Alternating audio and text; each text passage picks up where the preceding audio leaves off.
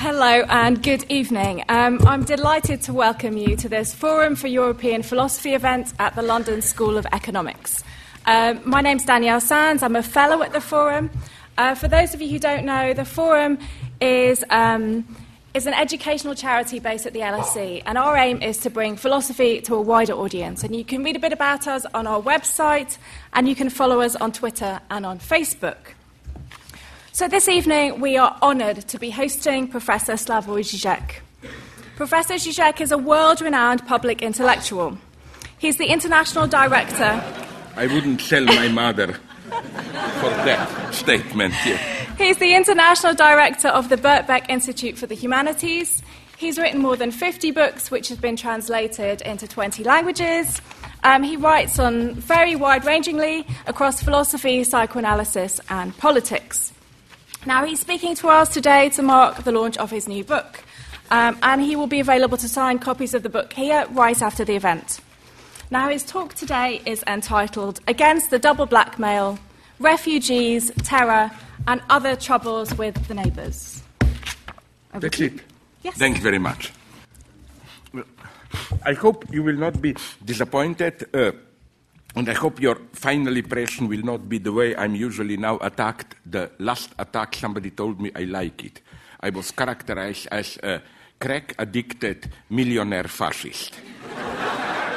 And it's crazy. Never in my life, I'm the only one from my generation of whom you can say this, never in my life did I try even the smallest, what's the softest one, marijuana or whatever.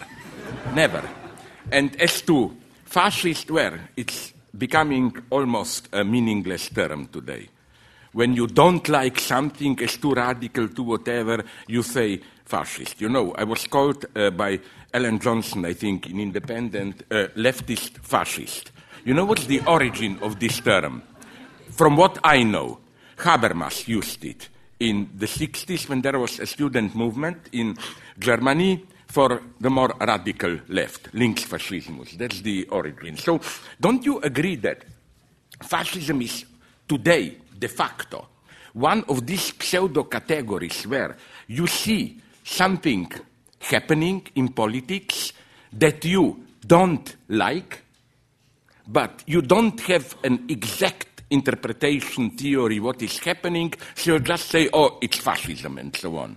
And I think this is especially dangerous today, when we do have new forms of anti-immigrant racism and so on, but I think it's cognitively an empty gesture, a big mistake to just claim fascism and so on. Okay, I don't want to lose time. I will try to do something, not just to give you an overview of the book and so on, but to give you an example that I don't refer to in the book, which will be precisely against another double blackmail concerning sexual difference. Because, as they say in China, when there are great catastrophes, we do live in interesting times today.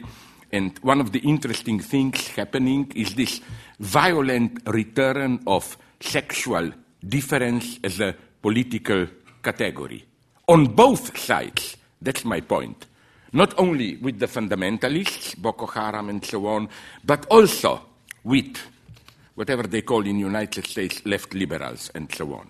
And after this, I will try to propose some further theoretical points. So I would like to begin with today's Palestine, where there is, I think, an extremely important struggle going on, ignored in the West, mostly. Two figures are at its center of this struggle: Mohammed Asaf and Tamer Nafar. Asaf is a pop singer from Gaza, wildly popular not only among Palestinians, not only in Arab world, but now even in parts of Europe. He's this ideal, beautiful, good boy. A young, charismatic singer, a beautiful tenor voice, singing politically more or less neutral songs, except some kind of pro-Palestinian twist, but not political, like we love our country should be free, and so on and so on. And he's supported by all sides. Hamas in Gaza tolerates him. Palestinian Authority proclaimed him the cultural ambassador of Palestine, and so on and so on. Politically, he is a unifying figure above political divisions. Now, a strange thing happened. In March of this year, a month ago, Asaf declared in an interview that, as a part of keeping tradition, the idea is that Israeli occupation or whatever Western influence undermines authentic Arab or Palestinian traditions, that he would not allow his sister to sing in public. Then we get to the good guy, to my hero, Tamer Nafar. He is a Palestinian rap artist who is the main actor and co-writer of Udi Aloni's, my Jewish friend, movie Junction 48. It should open, I don't know when here, but it was a triumph in Germany at the Berlin Festival. If you have any suspicions of Udi Aloni, the Israeli ambassador immediately attacked him, the Israeli cultural minister attacked him, and so on and so on. So, Tamer Nafar responded to Asaf, to that beautiful guy. I will quote the letter, it's not too long one. If any other pop artist said, according to our tradition, women are not allowed to sing, and on a personal level, I cherish these traditions, so I cannot allow my sister to sing, I would protest and hurt him. But since it's Asaf, our Cinderella from Gaza, saying these words, I still will have rage, but mainly I am hurt.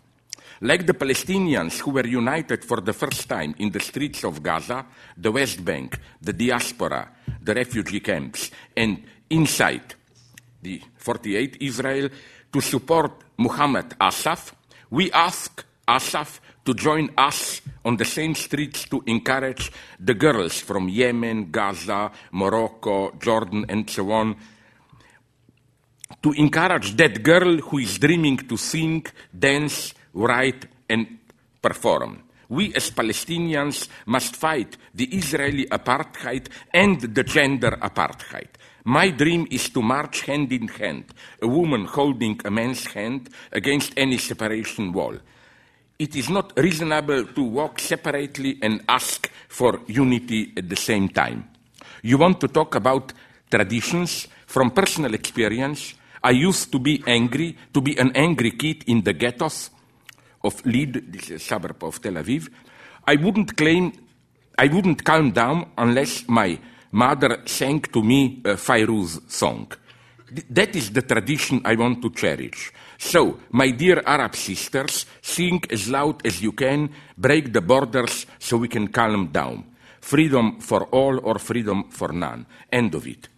Aloni's film, Junction 48, where this guy, Tamer Nafar, is the hero, plays the hero, deals with the difficult predicament of the young Israeli Palestinians descended from the families which remained within Israel after the 48 Independence War. Young Palestinians whose everyday life involves a continuous struggle on two fronts, against both Israeli state oppression and the fundamentalist pressures from within their own community. For example, in his songs, Nafar mocks the tradition of honor killings of girls in Palestinian families. For what? Typically, for our perverted logic of political correctness, he is regularly attacked by Western PC politically correct leftists. A strange thing, I have it on video, somebody taped it. A strange thing happened to Nafar during a recent visit to the United States. After he performed his song protesting honor killings at the Columbia University campus in New York, some anti-Zionist students attacked him for dealing with the topic. Their reproach was the standard one. In this way, he promotes the Zionist view of Palestinians as barbaric, primitives, and if there indeed are any honor killings, of course, Israel is responsible for them because the Israeli occupation keeps Palestinians in primitive conditions, and so on and so on. And Nafar gave to them, to these critics, a wonderful, dignified reply. I quote him: "When you criticize me, you criticize my own community in English to impress your radical professors. I think in Arabic to protect the women in my own hood." You see, this was such a perverse event where instead of celebrating this unique chance, we can fight together, we can connect the struggle against apartheid in Israel with the struggle for women's rights, the two are opposed. You are prohibited to mention this too much. Nafar's point is that Palestinians do not need the patronizing help of Western liberals. Even less do they need the silence about honor killings as part of the Western leftists' respect for the Palestinian way of life.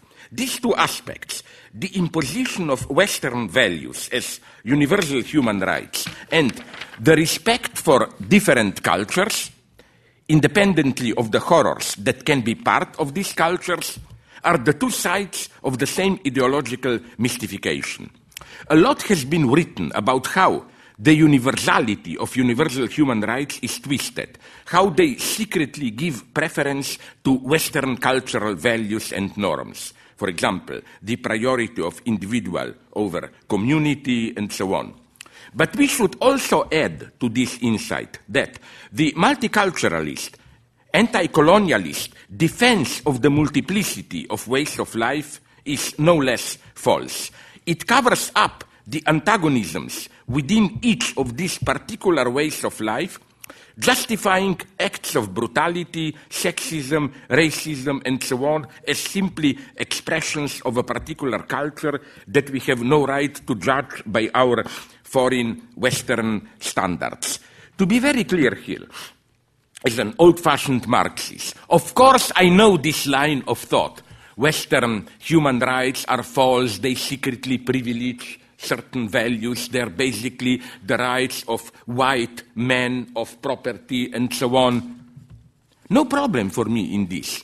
But nonetheless, their universal forum matters. This is why, if you know a little bit of history, you know this. From the very beginning, they opened up a certain way. Remember Mary Wollstonecraft?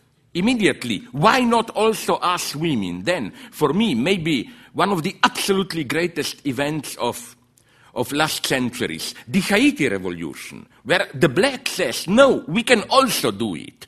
Then, socialism, whatever you want.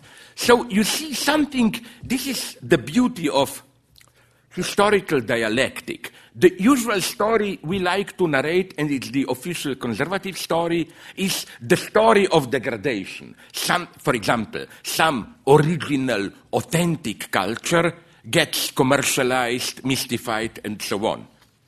I'm more and more incidentally skeptical about that. For example, in my absolutely, I admit it, evil mind, I like, I'm critical towards all religions, but and also towards Islam. But I claim things that are attributed to Islam are often performed in no less violent way by other religions. And my special target, it's a great, not even religion, I'm talking about Buddhism, spiritual movement.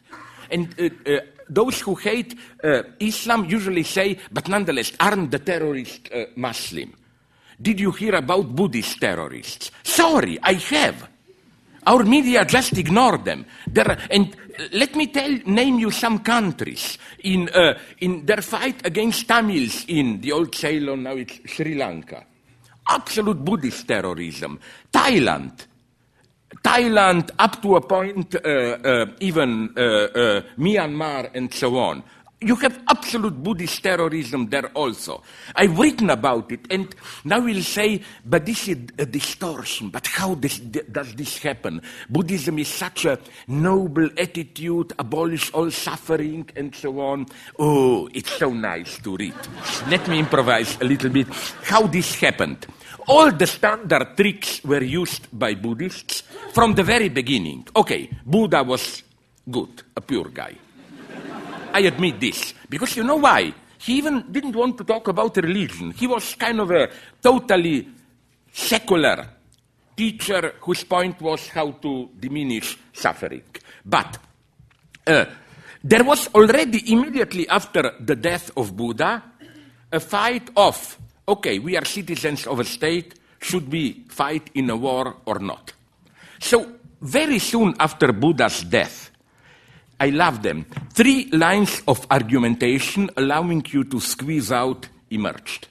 The first one was the standard one that we also know in Europe. It was, this ominous distinction between lesser evil and the greater evil. Like, you are allowed to kill some people if in this way you prevent much more people to be killed. Sounds nice, but and up to a point, I admit it, it's a reasonable attitude, but remember, this was one of the big justifications of Japanese invasion of China. Chinese are like naughty children, and we have to be like severe parents, kill some of them, so that we bring peace to China. Second line of reasoning is more ingenious one. It refers to this basic Buddhist view that, I simplify it, that reality is just a flux of impressions, there is no substantial reality, and they simply take this to the end and claim, so what's the problem? There is no reality, so don't worry about it, kill, and so on and so on. Like, it's a very radical position, but very strongly advocated, because then you have another position, the most ominous one, advocated, maybe you know the story, among others by Suzuki, the great Zen Buddhism popularizer. When I was young in the hippie movement, before that he was, of course, propagating Japanese militarism and so on. And his idea was that the best way to train perfect soldiers is through Buddhism. And maybe you know the story, I like to repeat it, it's wonderful. That's his example, is this one. Sorry to be tasteless, but that's my nature, I cannot help it. Let's say we are on a battlefield, you are my enemy. I have a knife, I have to... No, another of my friends will be on the other side. When you do this, you don't get out so easy. Okay, he gives this example. If I'm still caught in the illusion of Maya, what they call, I think I am a free agent, have a substantial ego, then I have some problem. Like, you are a nice lady, it's problematic, it will hurt you, it's difficult to stuck my knife into you. But once I accept the Buddhist teaching, there is no substantial reality. If I enter nirvana, I am no longer an agent, but just, as they say, an observer of the pure flux of phenomena. Then, and this is beautiful, Suzuki's, beautiful in a terrifying way, description, he says, then the truth of me sticking my knife into you is, it's not me who is really the agent. It's part of a cosmic dance of phenomena. My knife is floating in the air, and somehow, by the undescribable dance of phenomena, your body gets stuck on it, nobody is responsible, and so on and so on. I mean, I am a great partisan of Buddhist meditation, and so on. And my point is not to make fun of Buddhism, but just I am a sad pessimist here, how even the most noble teaching can be perverted into it. So back to my point, anti-colonialism and so on and so on. The problem is that there is no simple way out Of course, we Europeans did horrible things. I don't know if the last time I was here, I used this story. I learned it from United States, which is for me, I use it even these days often when I'm in London, what is cultural racism, masked as universalism? I learned from my friend that in 1994, when the Bosnian War was ending, Bosnian women organized themselves victim of rape and so on, and some American feminists tried to establish contact with them by writing them a letter and so on. My God. You know what was that letter? Everyone almost died of laughing there. Almost more victims than of Serb bombing or whatever. The letter was a series of questions. And the first question was, I will say it, I remember it almost literally, was something like this. Do you, poor Bosnian women who were raped, do you think that woman has an eternal, substantial essence, or do you think that feminine identity is constructed through performative discursive practices and so on? And all those women just, looked and so on and so on. No wonder, although I don't agree theoretically with Nancy Fraser, the New York psychoanalyst, critical theorist, she wrote, I forgot the title, a very good book on how American feminism, mainstream feminism, was kidnapped by mainstream liberalism. Okay, so let's go on. The polemic between Asaf and Nafar is part of a big struggle for sexual difference, which gives a new twist to the old 68 motto when I was young, sexual is political. At that point, this was, of course, a serious statement, a great truth. It means sexuality is not simply a private domain, politically irrelevant, but power struggles go on there also, which are politically, socially overdetermined, and so on. Decades ago, Ayatollah Khomeini wrote, "We are not afraid of sanctions. We are not afraid of military invasion. What frightens us is the invasion of Western immorality." End of quote. The fact that Khomeini talks about fear, about what a Muslim should fear most in the West, I think should be taken literally. Muslim fundamentalists do not have any problem with the brutality of economic and military struggles. Their true enemy is not the Western economic neocolonialism and military aggressiveness, but its immoral culture. The same holds for Putin's Russia, where the conservative nationalists define their conflict with the West as cultural. In the last result, focused on sexual difference. Do you remember the victory of the Austrian drag queen, that bearded lady, who is really a man, who won the Eurovision contest, Conchita Wurst, some tasteless name? Putin himself told after this contest at an interview, I quote Putin, "The Bible talks about the two genders, man and woman, and the main purpose of the union between them is to produce children." And now Europe is betraying this. As usual, the rabid nationalist Zhirinovsky was more outspoken and called the victory of Conchita Wurst the end of Europe, saying, "There is no limit to our outrage. There are no more men and women in Europe, just it." Like in Stephen King's novel, that it. Vice Prime Minister Dmitry Rogozin tweeted that the Eurovision result, I quote, showed supporters of European integration their European future, a bearded girl. I like this very much, the image of, no wonder you have Brexit here. You also don't want to be dominated by bearded girls. Now, there is a certain quasi-poetic, uncanny beauty in this image of a bearded lady, for a long time the standard feature of cheap circus freaks, as the symbol of united Europe. Note the same logic as in Khomeini, not army or economy. The truly feared object is immoral depravity, the threat to sexual difference. And now I come to a very sad insight.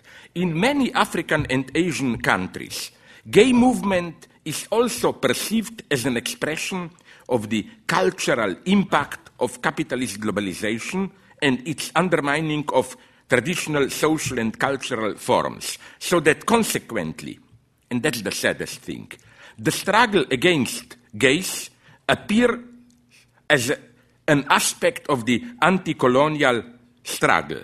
The same holds for example, Boko Haram.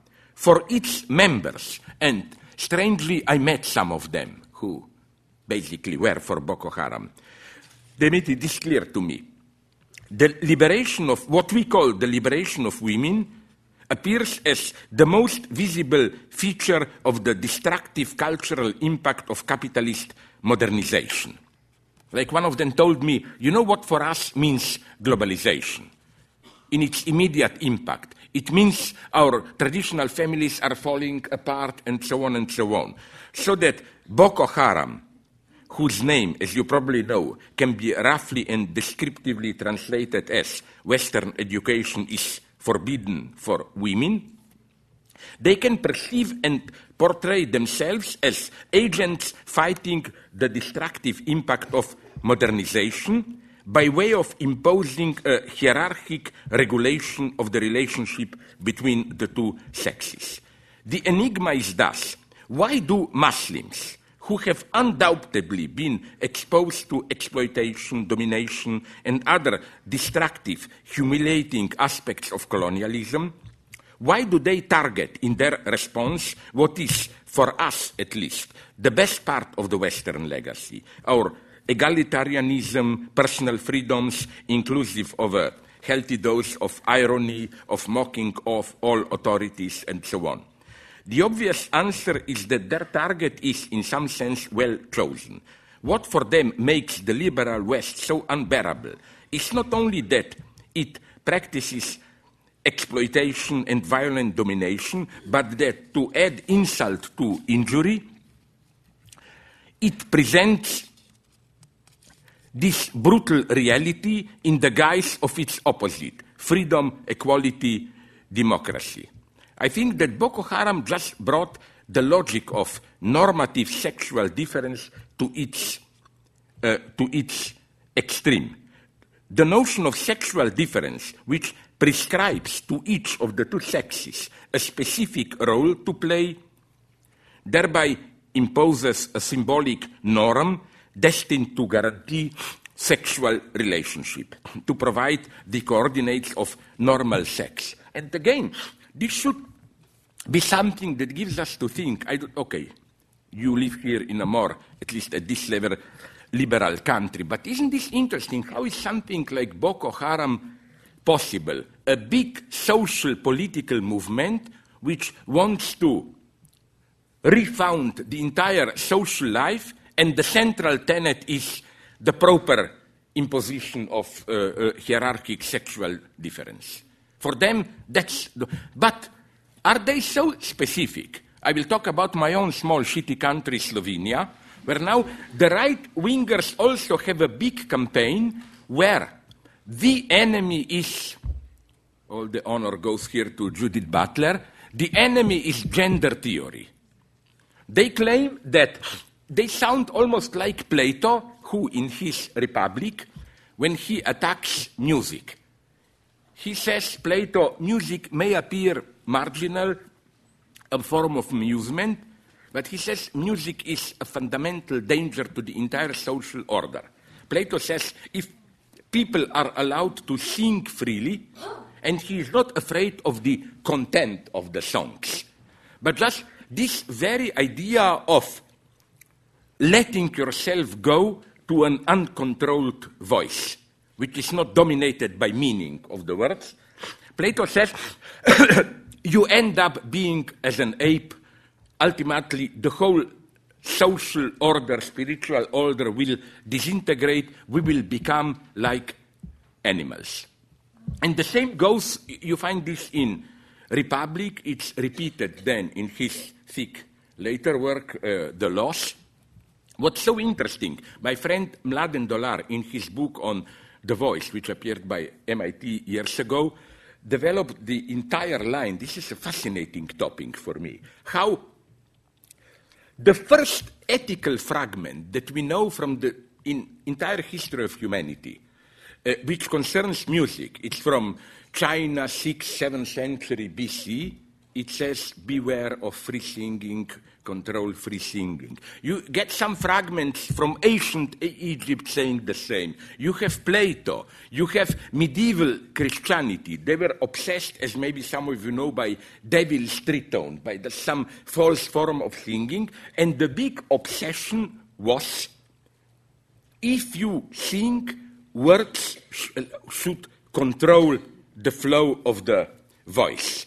The true horror is the voice which is no longer controlled by meaning. And then the story goes on. For example, for French Republicans, the castratos, castrated boys singing in the church were the same depravity of this freely singing voice. Even, I remember, I'm unfortunately old enough, when I was young, it was quite fascinating how Russian communists at that point in the mid-50s and American conservatives reacted in exactly the same way to Elvis Presley and later rock music Beatles. It was this absolute fear. I remember it was translated into Slovene, but we were not a hardline communist party, ironically, where they say, you know, all those hip movements of Elvis Presley, that's animals. It's the end of humanity. It was total panic. As with American conservatives, but now things get really interesting. Because on the one hand, yes, we have this fear. But here we really get a nice example of the logic of what Derrida calls supplement, poison, in the sense of gift, in the sense of something that is dangerous, but at the same time, like pharmacon for Derrida, you need a limited amount of it to keep you alive. Even already Plato has to consider this. He says this doesn't mean that singing should be totally prohibited, but it should be controlled, and as you can guess, Plato opts for this military songs, no? That singing is okay. Up to, this is for me the most beautiful example of this ambiguity of pharmacon. Okay, American right-wing fundamentalists can go against rock or whatever, it's decadent and so on, but at the same time they like so-called marching chants, you know, the songs sang by Marines and so on, which are a perfect example of this obscenity. Because what are the words? I was always fascinated by them. They're a mixture of limerick nonsense and sexual obscenities. Like I remember, I'm sorry if you know it, I like to repeat this one. It's from the movie An Officer and a Gentleman, where Marines sing, it goes like, I don't know, but I was told that Eskimo pussies are rather cold. That's what I'm talking about. You know, it's sex, but at the same time, a totally meaningless point. Now, the true question to be asked is, why even the institution which should stand for, you know, total discipline, order, obedience, and so on, why does it need this pharmacon, this thing? So, again, what I'm saying is that sexual difference works in a similar way. Ultimately, this is the absolute foundation. So, a new dogma is now slowly appearing in Europe, and I like to make this point again and again. Dogma is for me not, as the Germans say, Schimpfwort, a bad word. I like dogmas. We cannot survive without them. Let me give you an example so that you will see what I mean. I think we need more dogmas today. But what kind of dogmas? Good ones. Look, would you like to live in a country where you would have to argue all the time that women shouldn't be raped? I wouldn't like to live. I would like to live in a country where you don't rape women is simply an absolute dogma. It's just accepted. And when some guy makes these tasteless jokes, sometimes in my style, that why not, do they secretly enjoy it, and so on, you don't even argue against it. It's just dismissed as stupidity. I get into a panic when all of a sudden you have to argue again. That's why for me, as I've written in another of my books, that's why for me the rehabilitation of torture, silent one, waterboarding and so on, is such an ethical tragedy. Something was unthinkable 20 years ago. Now it's again a respectable topic. And I think what makes me even more sad is that you play, what is this, some divine experience, doors opening to infinity, or what? I'm really mystified. What's going on here? Okay, let's drop it. It's that the dogma, torture is that it's even more dangerous those who argue against torture. The defeat is already that we have to argue. Now people tell me I had a conflict with that, how's it called, Alan Dershowitz, that fake liberal lawyer, who, it was just a small exchange in New York Times before I was prohibited there, who claimed, because he advocates regulated torture. He says, we have to torture, but the only legal way precisely to prevent abuses and so on is to legalize it. Okay, let's say, let's say you know something, you have to be tortured. But don't worry, it will be done in a proper way. The doctor will examine you. He will determine how much pain you can endure without getting a heart attack, whatever, and then it will all be protocoled, the forms of torture are, and so on and so on. You know what's my point here? This is the worst pragmatic realist element. My answer to it, I wonder if you would agree, is not, no, nobody should torture. Well, to be very frank, I cannot guarantee you that I would not find myself in such a situation of despair where, again, out of pure crazy pressure, I would have tortured someone. Let me give you a totally ridiculous, melodramatic example. Some evil guys have my small daughter, and I know they are evil. But I have with me, I control one of them. Maybe out of pure despair, because I know that he knows where is my daughter, I would have tortured him. But I think what's very important is that even, don't you agree with this, even if you do it out of despair, it shouldn't be neutralized in a legal way. You should feel not so much guilty as you should be absolutely aware that you did something terrifying. What worries me is this normalization. Oh, the doctor inspected you, everything is okay, and so on and so on. Here, I think, I wonder if you would agree with this morally conservative statement. I think that when I was young, late 60s, 70s, you know, it was the establishment spoke in official terms, and we, the leftist students, fuck you and so on, were using dirty words like the one. But today, did you notice how it's more and more the opposite? Look at the American electoral campaign just and so on. It's the right-wing populists. They are using more and more dirty language, vulgarities, unimaginable 20 years ago. So I would say let's grab a chance, and this, I see here a unique chance to connect with ordinary, decent people. No, we are the defenders, the left, of common decency. We shouldn't be afraid to follow this line. Today, it's the fanatic right-wingers who are subversive, violating limits, and so on and so on.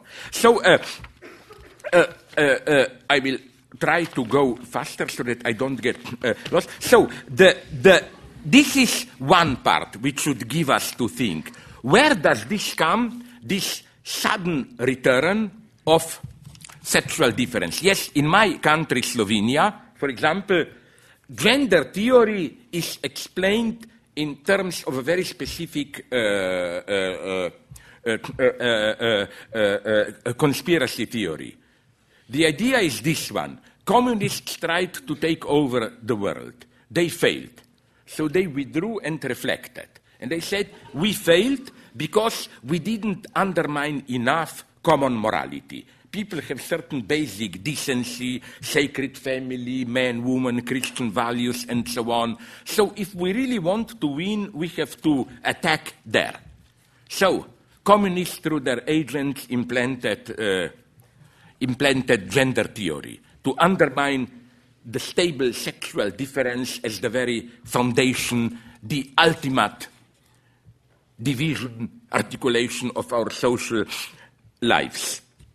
This is one side. But I think the story is more complex. I think it's absolutely crucial to read this return of sexual difference in this fixed hierarchic way. Women should do this, men should do this, detailed prescription of roles, with its opposite, which is, I think there are two sides of the same. Here probably some of you would disagree.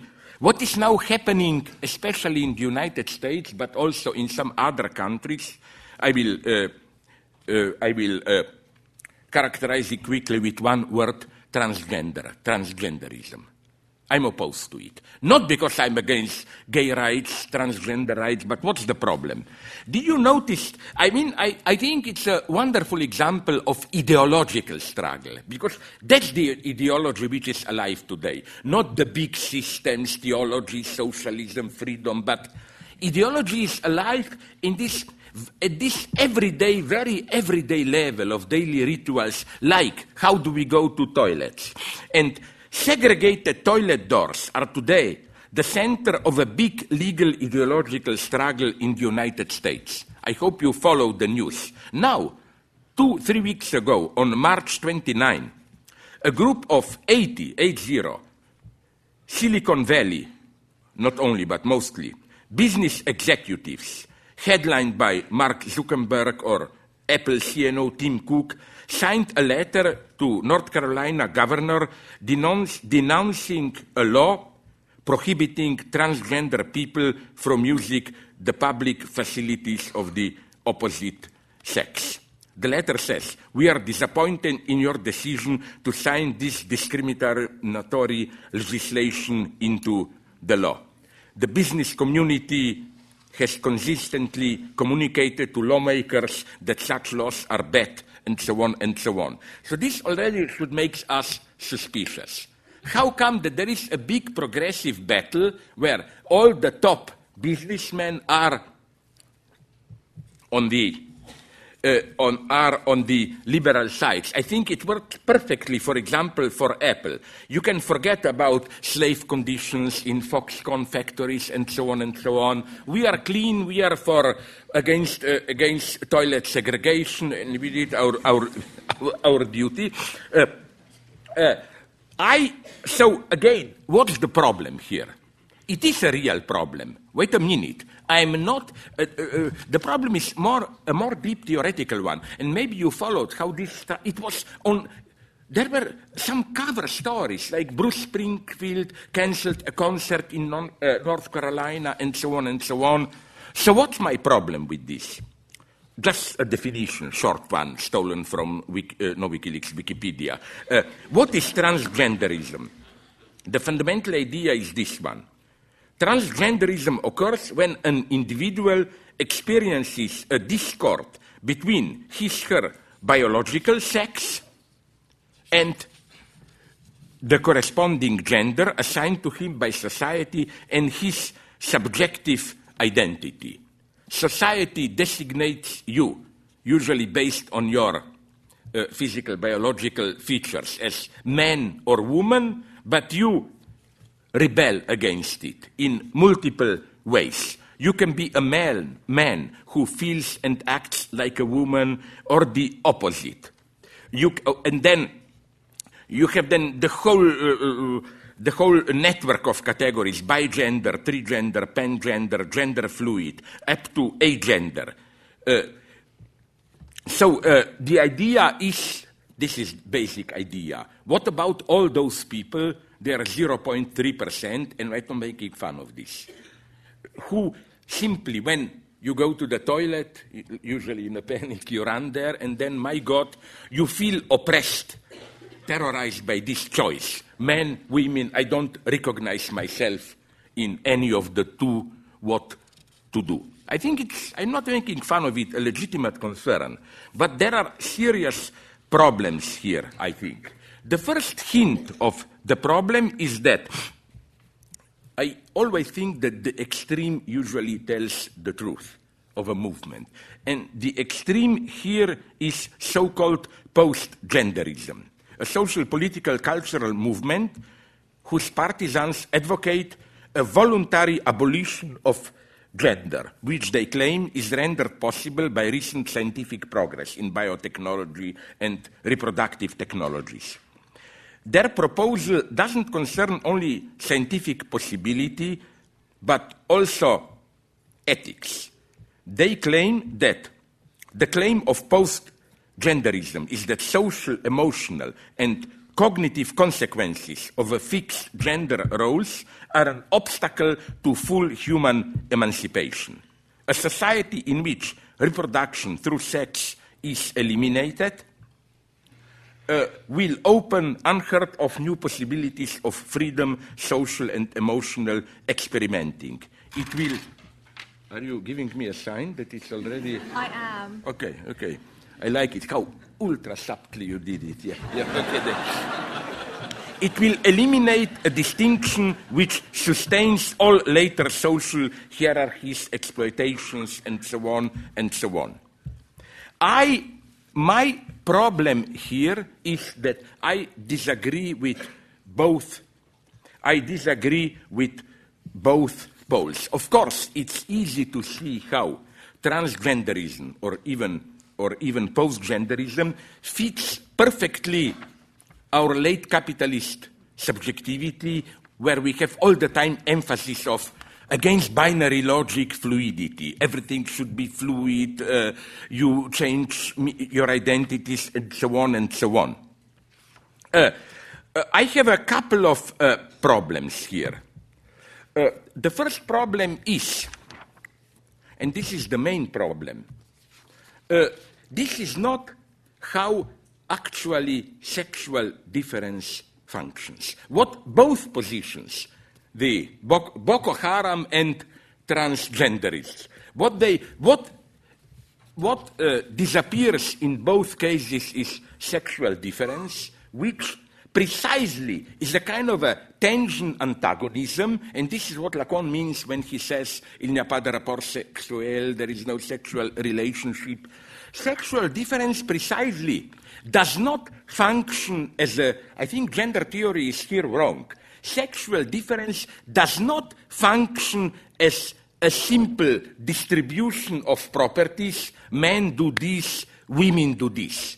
It's precisely a name for a certain deadlock where man and woman are two ways to cope with it, but both fail. For example, what's totally wrong with gender theory is not that they are too daring, but they are not daring enough.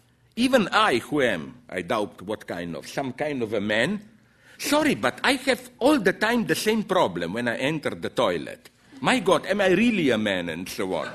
And I think this is part of being a man. You know, being a man is not a stable identity. A certain doubt about being a man, a certain way to include femininity and so on, is part of being a man. Being a man is not a stable identity, but it's something deeply self-contradicting. And it goes the same for the woman and so on and so on.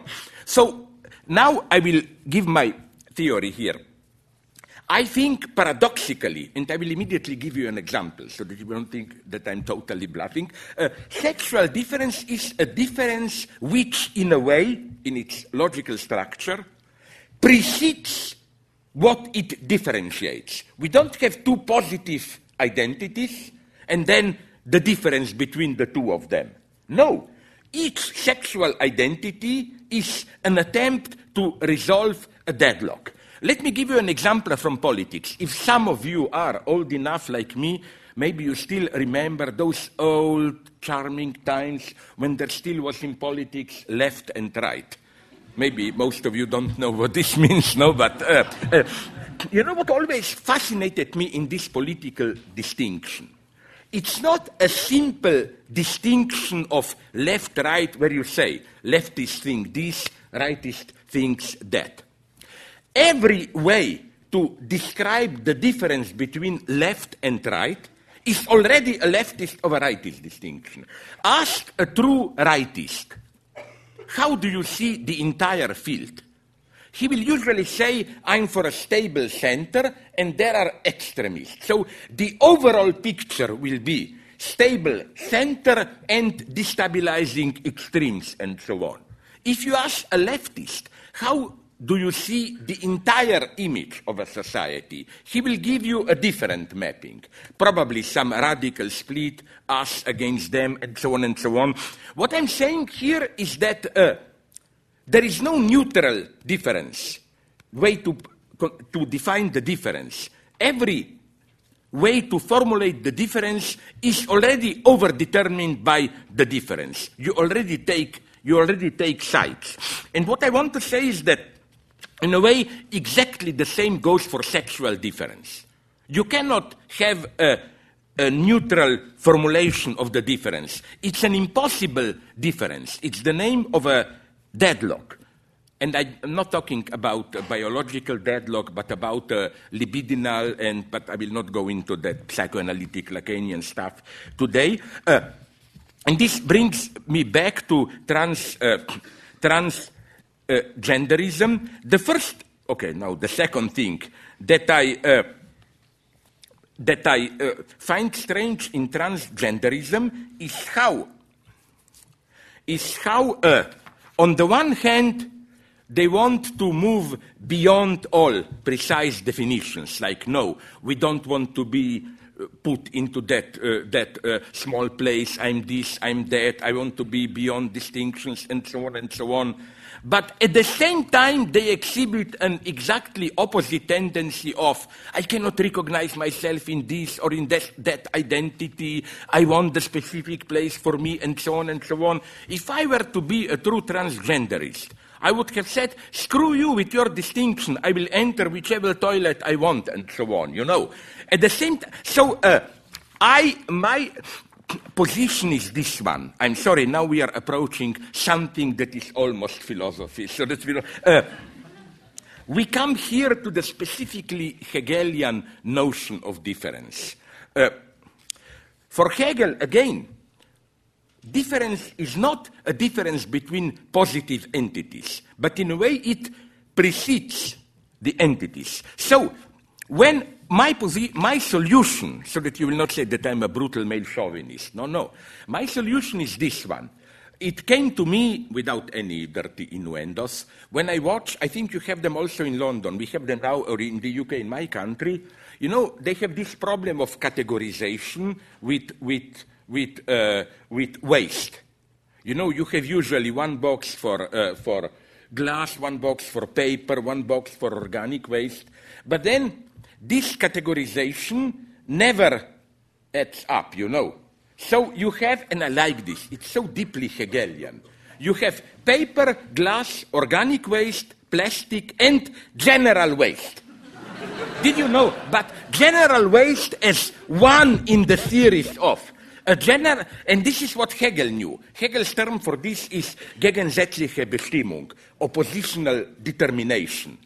The universal dimension has to appear in the particular as one of its subspecies. And Hegel has wonderful things here along these lines. For example, my good friend Frank Ruda wrote a book on this.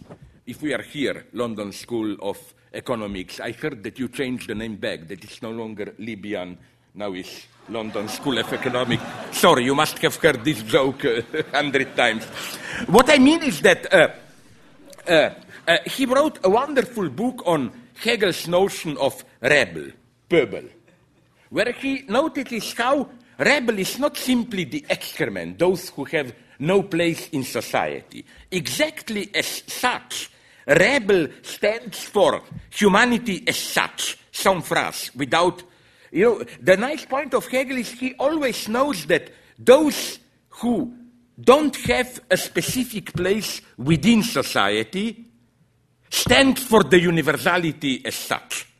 And I claim, applied to this, I can be here in a vulgar way very practical. I claim that my solution would have been not infinite, not bigender, trigender, but male, or how is it usually done? Ladies, gentlemen, and gender as such. And it's deeply true, because gender as such, here transgender people maybe don't get it theoretically. Gender as such does not stand for something beyond differences, just it's sexual difference as such, prior to the very deadlock of transgender people. My God, where are they? Where do they stand? They stand for difference as such before its specific determination. So you see what I'm saying here. I'm saying that sexual difference, it's a little bit the same like, although it's profoundly different, class difference, class struggle. Class struggle also for Marx is not simply one class versus the other. If it were to be able to simply divide society into two, those up, those down, clear categorization, then you don't have class struggle. Then you have just a clear categorization. Class struggle means precisely that there are elements from lumpenproletarians, middle classes, which cannot be categorized, and class struggle is basically the struggle for them. So again, the paradox is that 2 is always 3. And it is this additional element which makes it a struggle. And I think that this antagonistic dimension disappears in both cases. Both cases, now I'm returning to this, Boko Haram versus transgender, both cases want to get rid of sexual antagonism. Precisely in the sense of, but not in any mystical sense, enigmatic, it cannot be determined, and so on. And I think all our poetry, art, even science are based on this, in the sense. What pushes humans towards transcendence is precisely a deadlock like this. I think, but this is a general anthropological, philosophical thesis, that what we humans do is that we know how to turn an obstacle into profit. Something goes wrong, we say, why don't use it in another way, But that's another story. Again, and now if you allow me just one thing, I will be very short. So, my point is the strange underlying similarity between theorists of fixed sexual difference and transgenderists. They both basically want to get rid of an antagonism. They want harmony. Just one wants the traditional hierarchic harmony. It is clear who is man, who is woman. And it's a very tragic situation here. Mugabe in Zimbabwe. His obsession against gays. He made a big speech, I think half a year ago in United Nations, shouting proudly, "We are not gay," and denouncing gay movement as the most perfidious expression of Western imperialism, and so on and so on. And now I come to a crucial problem. The difference between, in extreme terms, transgenderism versus Boko Haram sexual difference, the danger is that this difference, this, whatever you call it, cultural, whatever, in sexual economy, up to a point, colonizes the class struggle, so that we in the West appear as progressive for sexual, and the big task, maybe everything will be decided in this. And that's why I began with Nafar, with that. Can we bring the two struggles together? As long as women's rights will be experienced de facto as upper middle class struggle, you dismiss the poor lower classes as fundamentalist, and so on, we are in for a tragedy. Now, I will not go on. I will just do something which may be of some interest to you. I made a mistake. So let's do it like this. I like this ironic idea. Stop, I'm over, it's a debate. And I start the debate by asking myself, Professor Žižek, what is the remaining stuff that you wanted to say? Graciously, I will answer the question. I wanted to connect this to, it may appear disconnected, but two extreme cases of subjectivity which disturb the well-established lines of we, free Western liberals, against non-integrated Muslims who become terrorists and so on. You know, the last guy, now no longer the last that they arrested, Salah Abdeslam, one of those suspects for Brazil. I think it's fascinating to read his biography because he doesn't fit the profile of the usual. He's not this terrorist. He's not that Mohammed Atta from 9/11, severe guy. He is fully human, he cries and so on, but there is another thing which is absolutely crucial if we want to understand what goes on. All this stupid story about integration failed, it didn't work. It's not like that. He's not a refugee immigrant. He was born in France or Belgium, I don't know, to a family which was fully integrated. And his act, participating in terror, if he did, was precisely a revolt against integration. Now, of course, we should raise the question, was there something wrong with that integration and so on and so on. But what this means, at least for me, is that it's totally false, all these terms, we have to strive to better integrate the immigrants and so on and so on. And my solution here is a totally crazy one. Maybe we need less integration. No, don't be afraid. I'm not for these enclaves, each identity in its own, but less pressure for, how to put it, integration, especially less cultural integration. What do I mean by this? I repeat an old point which I find important so that I always repeat it. Look, if there is one sentence which for me condenses the utter stupidity of the logic of multicultural tolerance, it's for me the statement, an enemy is someone whose story we were not ready to listen to. My reaction is, nice to know. So Hitler was our enemy because we didn't attentively listen to. No, here I'm standard pro-British. What was great, with all my disagreements, about Winston Churchill is that he was listening to Hitler already in the early 30s. And he immediately got it, this guy is more dangerous even than Stalin, and so on. So what I'm saying, this statement is doubly wrong, although it sounds so nice. When you don't listen to an other, you fetishize him into a mythic enemy, you should open yourself up. No, my first conclusion is, sorry, there are real enemies. And listening to them, yes, we should listen to them, but precisely to fight them more effectively. Second point, I think this entire topic of understanding the other is a typical liberal superego logic. You know, then you get caught in this game. But was I listening to you enough? Should I listen to you more? Did I get something?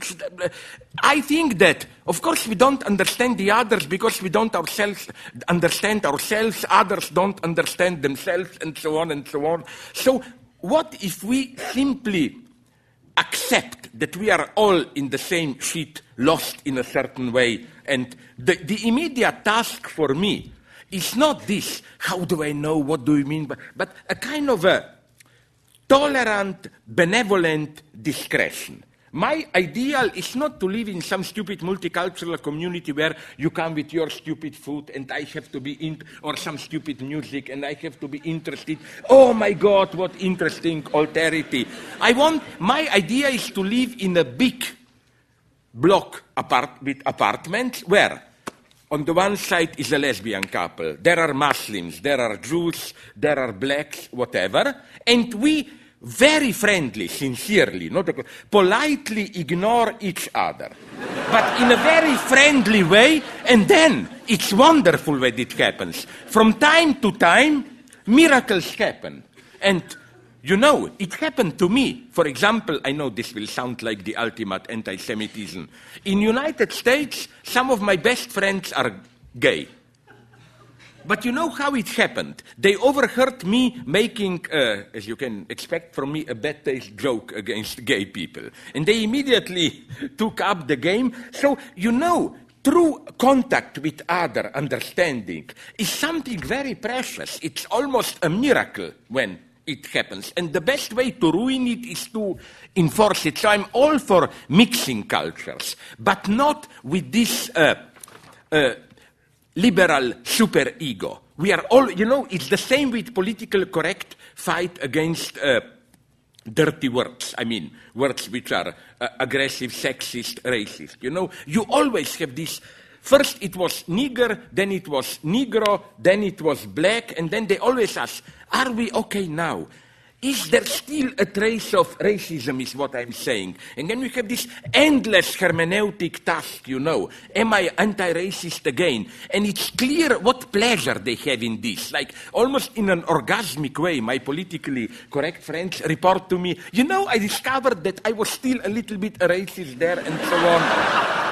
True anti-racist society is where, for example, it's an old joke, I will not repeat it again, but the greatest acknowledgement that I got from some of my black friends is when, after we exchanged some dirty jokes, they embraced me and told me, now you can call me nigger. The point, of course, I'm not an idiot, was not that I should really call them a nigger. But it was one of these beautiful symbolic gestures. I love them. I think they are the basis of civilization. And they have them in all cultures. Here I'm not Eurocentrist. You know, offers made to be rejected. This beautiful gesture where you offer something, you know it will be rejected. So although it appears a failed act, but the result is usually authentic, you know, contact. You know, also, the situation can be comic, of course, and I love these situations. You remember, like, let's say you are rich, I am poor. You are crazy enough, even if I want to stab you, you invite me to a restaurant. We know that you will pay. But when the bill arrives, isn't it part of manners, at least enough, that I should, for a brief moment, insist, no, let me pay? We both know that it's a game. And if you want to be truly evil, I'm not an anti-feminist, this is just descriptive anthropology, and women can be truly evil. Neutral, this is anthropology, you know. Then you would have said, and once this happened to me, you know, okay, then you pay if you want, you know. But you see, this is what I believe in, and again, now I will really finish immediately by my last example. Did you read it in the news now in April? A tragic thing which happened in Norway. Karsten Nordahl Haugen, a young, progressive, leftist, anti-racist, feminist politician, now we learn, because he went public with it, was raped 4 or 5 years ago by a Somali refugee, brutally, anally, he spoke about it. Yeah, immediately, if you are now sending a killing message, like one of those messages James Bond gets, kill him. What makes it so ridiculous and tragic is that now the guy was condemned, Somali, and now Norwegian authorities threaten to expel him, exile him back to Somalia, and this guy now feels guilty, Karsten, who was raped. He said, but wasn't he a victim?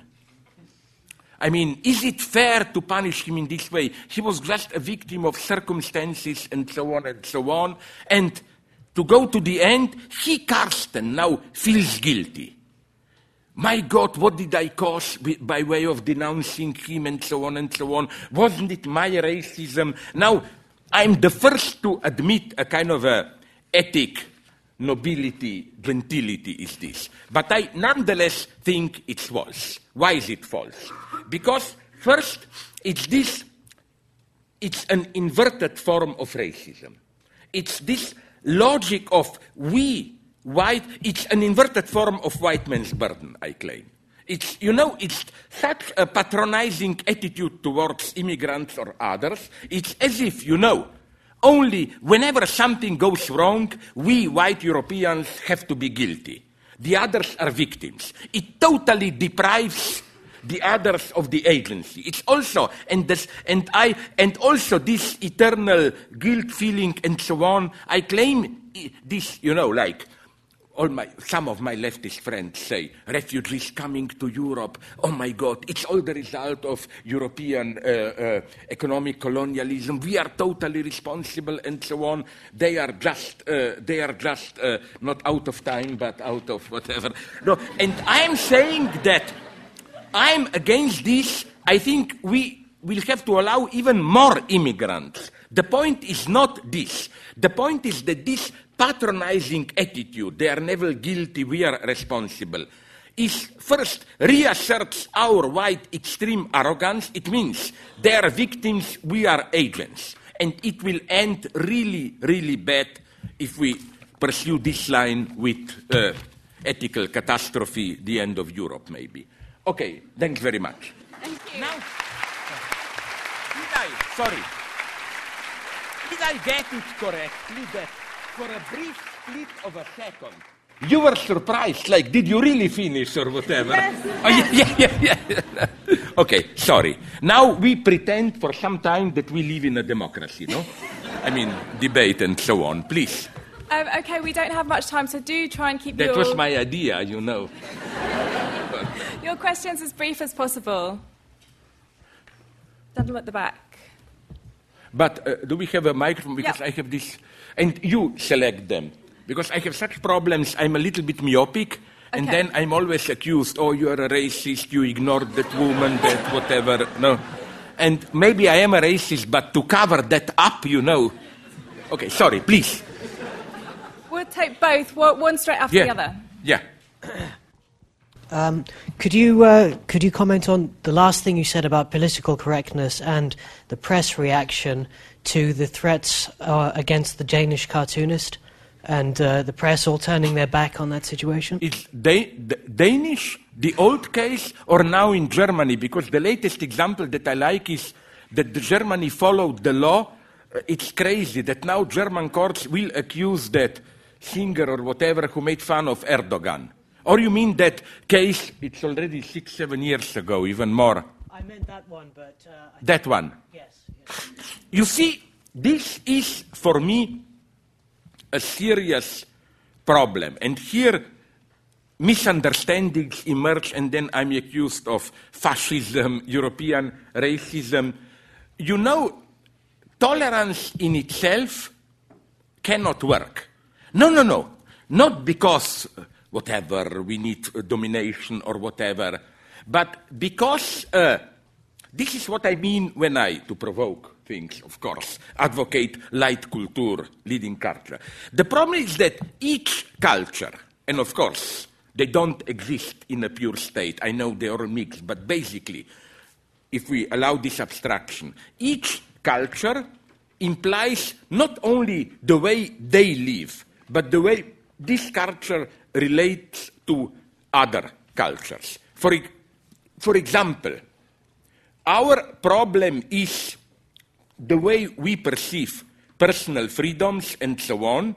We may do in a Muslim or other third world country things which we think are normal part of our irony, but they may be deeply humiliating or whatever to them. And of course, vice versa. If we have a strong Islam community, it's not only we want to live our way, leave us alone, but they always involve a certain way to relate to other cultures. And here you immediately encounter problems. I don't blame anyone here.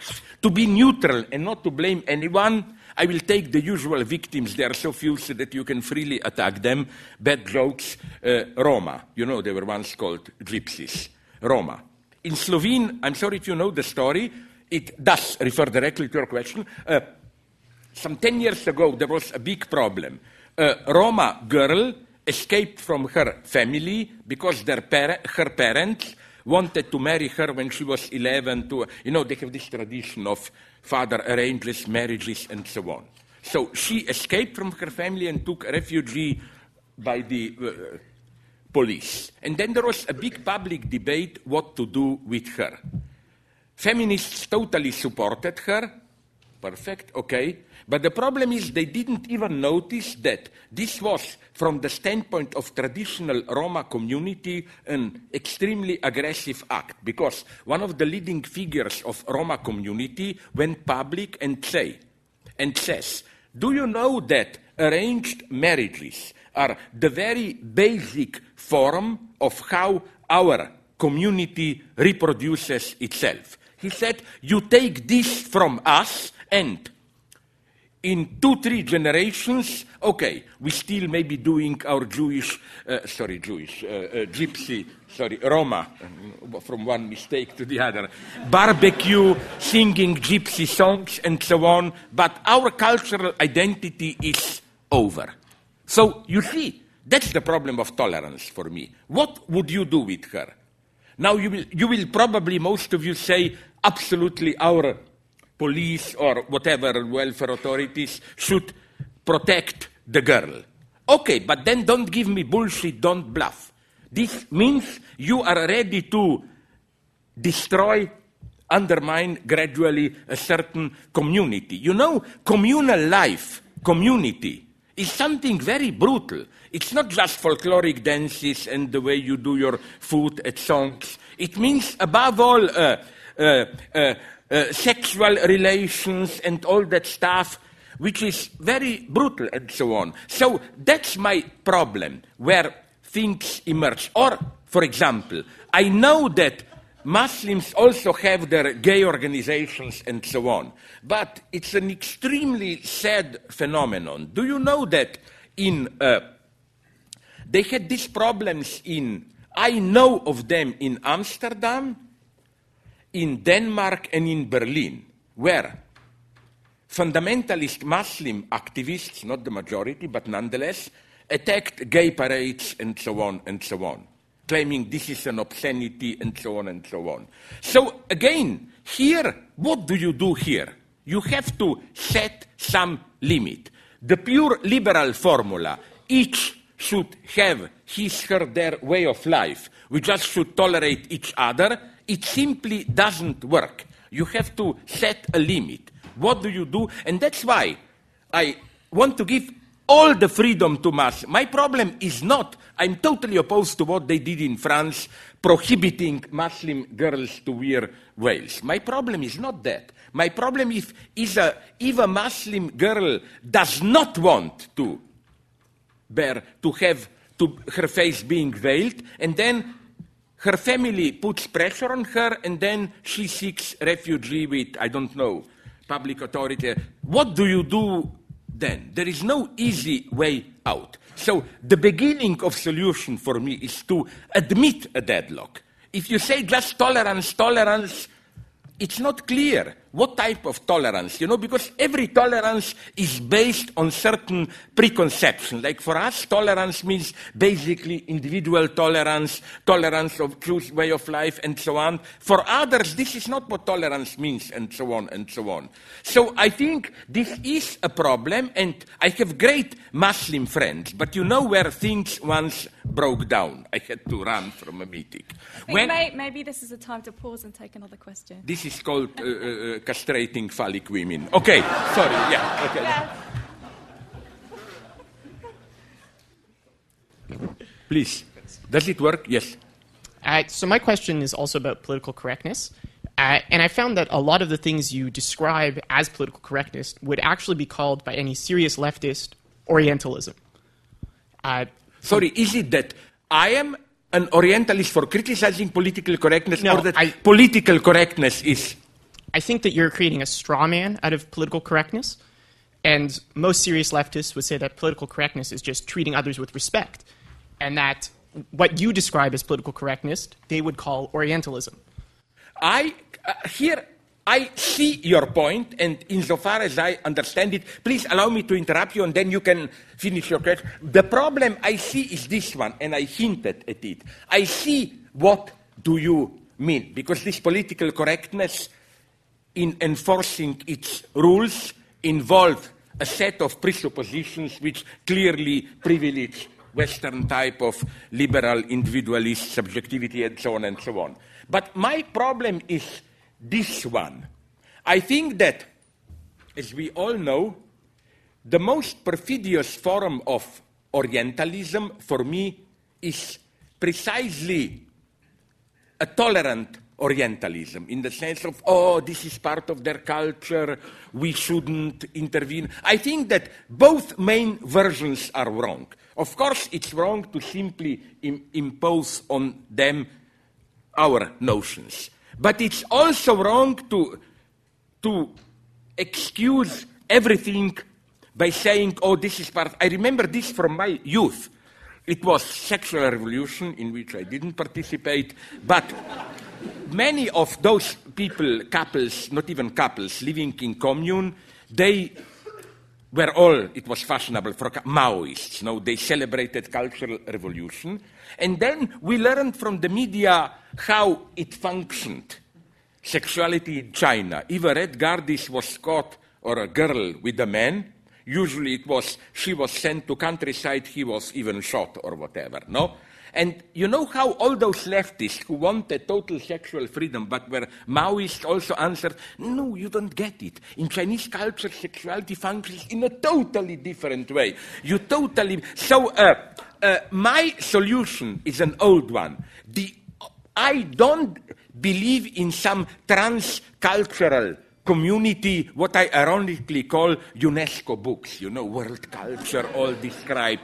I believe our culture is full of shit, their culture is full of shit. The only way is to somehow connect our struggles. The unity is unity of struggle, not this abstract unity, we are all humans. We are not all humans, my God. So again, you see, I know I didn't precisely answer your question. All I'm saying, and on the other hand, I think that the category of Orientalism, I know its history, Said and so on, is a little bit deceiving, especially I don't like the game of, but there is not one Orient, you know. There are many Orients, where in itself this is totally meaningless for me, because in this way you can defend everything.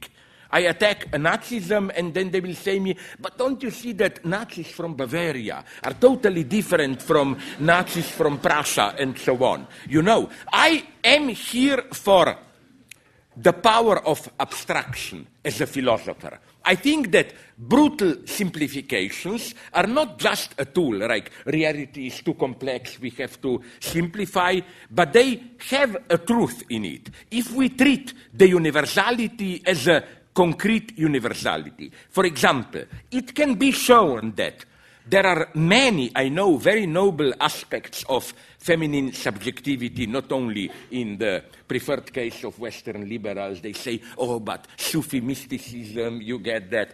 But nonetheless, all these forms of subjectivity refer somehow to some basic attitude towards women. And I'm here to shock you. Please allow me this, because it's a nice tasteless story.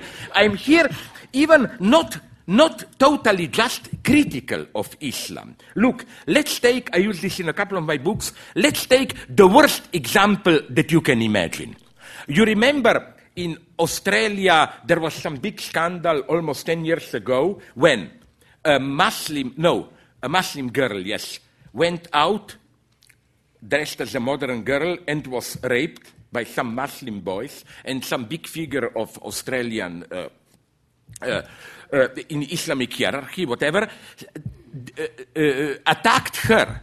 He said, he made this terrible metaphor, comparison. He said, look, if on a street you find a piece of a dog finds a piece of unpacked meat. He will eat it. Whom would you blame, the dog or the idiot who left that meat there? And he said it was the same here. When she went out alone, she provoked it, she is responsible. I claim there is a feminist potential in this. Don't laugh. You know in what sense? Just think about it. What is the implicit presupposition of this statement? That we men are total idiots. Again, don't be. I see you half naked. I cannot do it. You know that. Men, we are like dogs. We just do it. And that the only ethical agent who can and must constrain herself is the woman. And this is a central part of Islam. Look at how did Muhammad become a prophet. Read it. First, when Archangel Gabriel, I think, appeared to him, he thought he is dreaming, crazy. Then Khadija, his first wife, convinced him that that this is God. In other words, there is a long tradition in Islam of a man. Okay, I'm not saying they are great total feminists, but nonetheless, even if a man tells the truth, this truth, to be asserted as truth, has to be mediated through woman's recognition. It's a very interesting point, which is why, with all the horrors, Taliban, Boko Haram, I still prefer Islam to standard, whatever Hindu Oriental culture and so on. Because what I really hate is this kind of harmonious image, you know, men and women, yin-yang, harmony and so on. But if you look at it closely, in this harmony, it's always the woman who is down, you know, and you know who is up. But while in this Muslim idea, at least there is tension there, paradoxes and so on. It offers a space for... We have run out of time, but I do want to squeeze in one last question. I like that already. Now we'll be really evil. Already your metaphorics is getting obscene, squeezing and so on. I'm horrified, I must tell you. Okay, sorry, let's go. Please. To move it on from political correctness, it strikes me that in the UK we're constantly talking about refugees rather than migrants. There's a really big distinction made, and that's because the refugees are posed as victims and migrants are agents coming looking for a better life. Do you think that's part of the kind of liberal self-hatred? No, I extremely agree with you. You see, this is where... You've got 2 minutes to answer this. You know what? I'm tempted to do, you know what? To answer in this Zen Buddhist way, clap with one hand or whatever, you know, and then you can think all... No, but seriously, where I agree with you, it's a nice example of what, when a gentleman earlier asked me a question, the point I wanted to make, how, you see, this is ideology today, not big debates, communism or whatever, but this, how things already happen at the level, how we formulate the problem. Ideology is not a false answer to a problem. Ideology is already the mystification in a problem. For example, I totally agree with you that the key debates are already at the level of names. You know, all these desperate distinctions, for example, immigrants versus refugees. Refugees good, immigrants bad, and so on. No, the fight goes on already at this level. The lesson is that words matter.